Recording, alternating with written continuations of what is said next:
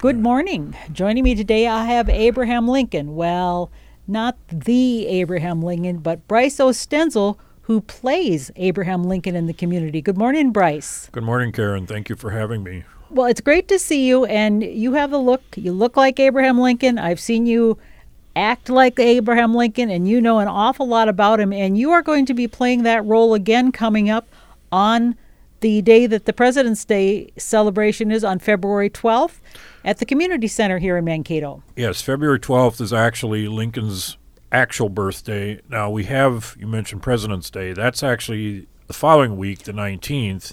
They take the Monday that's between Lincoln's birthday, which is the 12th, and then Washington's birthday, which is the 22nd.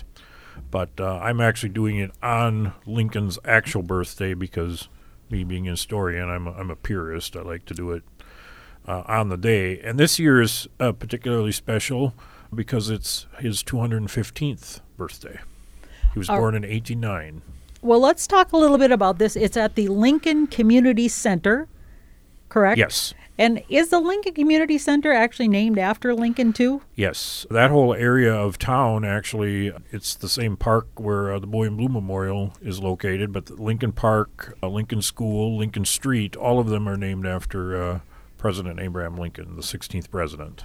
When did that happen, or how did they decide to name it after Lincoln? It's been that since the 1880s, actually, when they built Lincoln Park. Actually, that land was purchased in 1885. I was part of Shepherd's Addition, and it was named Lincoln Park in honor of the president. And I think because there was such an association, it's only 20 or so years after Appomattox, there's still a lot of commemoration being done. In fact, the high point of the commemoration for the Civil War was actually in the 1890s. It was 30 years after the fact. That's when a lot of the big monuments, the battlefield parks such as Gettysburg and so on, that's when those were all established, was in the 1890s, because it's 30 years after the guns fell silent, so to speak. The memory is there, but some of the horror and so on, right after the war, people wanted to just forget it. It was so awful, it was so terrible. But 30 years later, now there's veterans, they're having reunions and that kind of thing. Veterans are starting to pass away, of course, and so they wanted to memorialize as many of them as it could, which was the inspiration for the Boy and Blue Memorial also, which we'll talk about a little bit later. You are considered what's called a costumed historical interpreter, and I didn't know that was actually a job name, but it is. And you look back in history at the life and legacy of one of the most famous Americans, the 16th President of the United States. Why Lincoln? And, I don't know if you do other characters or not, but this is one I've known you since I've been here in Mankato as Abraham Lincoln. I do other characters. I do Judge Baker, who actually lived in that neighborhood also. He was actually a resident of Lincoln Park. But Lincoln is my specialty. I've been interested in Lincoln since I was 5 years old enough to know, who he was. And I think the reason for it is my father was a World War II veteran, and he instilled this very strong sense of patriotism in me as a child. And I was looking for other role models to kind of inspire me. What was it so important? Why was my dad so I wanted to learn more about that, and then I found this other historical figure that I felt had some of the same beliefs. So you've been doing this for a long time. I know you're actually a history teacher, and I know you teach some English now at the St. Clair Public Schools, correct? I was at St. Clair, now I'm actually at Janesville. Oh, Janesville, okay. But yes, they're all area schools. I've taught in Mankato as well, but yes, currently I'm working in Janesville teaching English. You're correct. I've had a long association with teaching history here in the area. I graduated actually from Minnesota State University in 1990, and then again in 1995 with my master's degree in history. I assume in history. Okay, but I have a teaching degree in history. Yes. Okay. Now you are going to be presenting this 2-hour course, and it will be on Monday, on Lincoln's birthday, as you mentioned, February 12th, 7 to 9 p.m. at the Lincoln Community Center, and it is free to the public, correct? So anybody who wants to learn more can come on to the Lincoln Community Center and listen. Yes, absolutely. And part of my inspiration for doing this, not only is it the 215th anniversary of his birth, but just the fact, we have President's Day, but what does that really mean? Martin Luther King Jr. holiday is a little clearer established. We know we're honoring the legacy of a particular individual. I guess I want to do that with Lincoln's birthday. I think he's an important enough figure. Not that Washington isn't. Washington has his own day. To me, it's February 22nd. And actually, President's Day, as we call it, is really Washington's birthday observed. They've kind of morphed it into this, in my opinion, all but meaningless President's Day. It should be Washington's birthday and Lincoln's birthday separate, in my opinion. Why do you feel Lincoln was separated out in terms of being honored especially? Of course, Washington was the first president of the United States. Lincoln's number 16. What do you feel makes him so special that we have a day set aside? That's a great question. My answer to that is, in one word, preservation. He preserved what Washington established. Washington founded the country. Washington was our first president, as you said, but Lincoln was the preserver of the Union. And without that, everything that Washington had fought for, or Jefferson, or any of the other founding fathers, would have been lost. Lincoln preserved that Union, and in the process, also, and I believe he deserves the title, and I'll talk about that at the lecture, but I do believe he deserves the title Great Emancipator, because he also was responsible for creating the proclamation that led ultimately to the 13th Amendment. It's a process. People would argue, the Emancipation Proclamation, that didn't free anybody. It started down that road. It's actually the 13th Amendment that outlaws slavery in the United States. Lincoln worked for that, too. In fact, people that attended the Spielberg movie on Lincoln some years ago, which was an excellent movie, by the way, but that was really the struggle for the 13th Amendment, and Lincoln worked for that because he knew that his Emancipation Proclamation was a executive order. It was a war measure. Some other president could overturn that at a later time.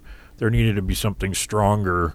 He truly did, I believe, wanted to end slavery forever in the United States, which is why he worked for the 13th Amendment. And in the process, now the amendment wasn't quite ratified yet. It had been approved by the Senate and then the House. That's what we saw in the movie. And then it went to the states for ratification. By the time of Lincoln's death, there were roughly 19 states that had already approved it. It was getting close to passage, but it didn't quite pass, while Lincoln was still alive to see it. But the process was underway. And another thing that I want to point out, and I will point it out at the lecture, is the very last speech that Lincoln gave publicly was about giving blacks the right to vote. And that, of course, was for many people, that was just unheard of. And one of the people that was listening to that was John Wilkes Booth in the audience. So you could argue that Lincoln lost his life over his insistence that black people be given the right to vote. Was that why John Wilkes Booth killed Lincoln? That's a good share of the reason. That's not all of the reason, but yeah, that was certainly a good share of it. I think he wanted to make a name for himself, and he also wanted to help restart the war because he thought the Confederacy should have won. But part of the reason he supported the Confederacy was the issue of slavery. So yes.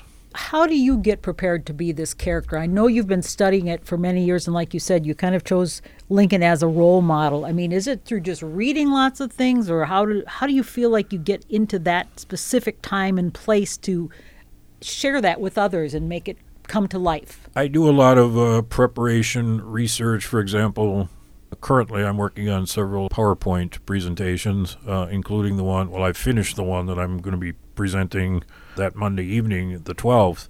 But yes, I do my advanced preparation, my research, and I go back and I reread the sources. Some of them I've read before, some are, things are new depending on what the topic is, and I review. It's like anything else. It's just like when you're practicing an instrument. I appreciate the question. Most people don't ask me, well, how do you prepare? But yeah, I actually have to practice in my mind going through it, and I don't take it for granted, even though I've done it quite a few times. And that includes when I'm doing the Gettysburg Address. I review that in my mind right up until the point where I, get up on the stage to recite it. I don't take it for granted because I don't want to stand there and, forget a line. It's too important. So you have to do the work. You have to do the research, and then you have to practice, just like a musician would. Right. And like you said, you've been doing this for a long time now. Do you have any profound questions that you get from an audience or things that people share with you after seeing you that you makes you go, wow, this is really something I'm glad I'm doing to share this? Well, I like to share his passion, the fact that he thought this union was worth preserving, because that to me is personal. And of course, that comes from my upbringing too. I still believe that we are a great nation. Yes, we've had certainly some issues, but if you look at there's all this business about immigration today. Why are people coming to the United States? Why are they still coming here? Because they want opportunity, and we have that. And there are other parts of the world that would really like to, whether they admit it or not, but they'd really like to have the opportunities that we have. And that's what Lincoln was all about. He was about opportunity. When you do a presentation like this, do you target all ages, or do you think there's one age group that might be more interested, or it might become more interesting to them? Well, everyone is welcome. I usually get quite a few adults. I would like actually to get more youth. Youth would be great. And when I say youth, I'm talking about anywhere from where they're old enough to understand and appreciate, which is pretty young. I mean, we're talking elementary students. In fact, I had one gentleman email me that said he's bringing his 9-year-old son to this presentation. And I said, wonderful. That's exactly the kind of thing that I want to see. I hope to inspire a new generation, pass that torch.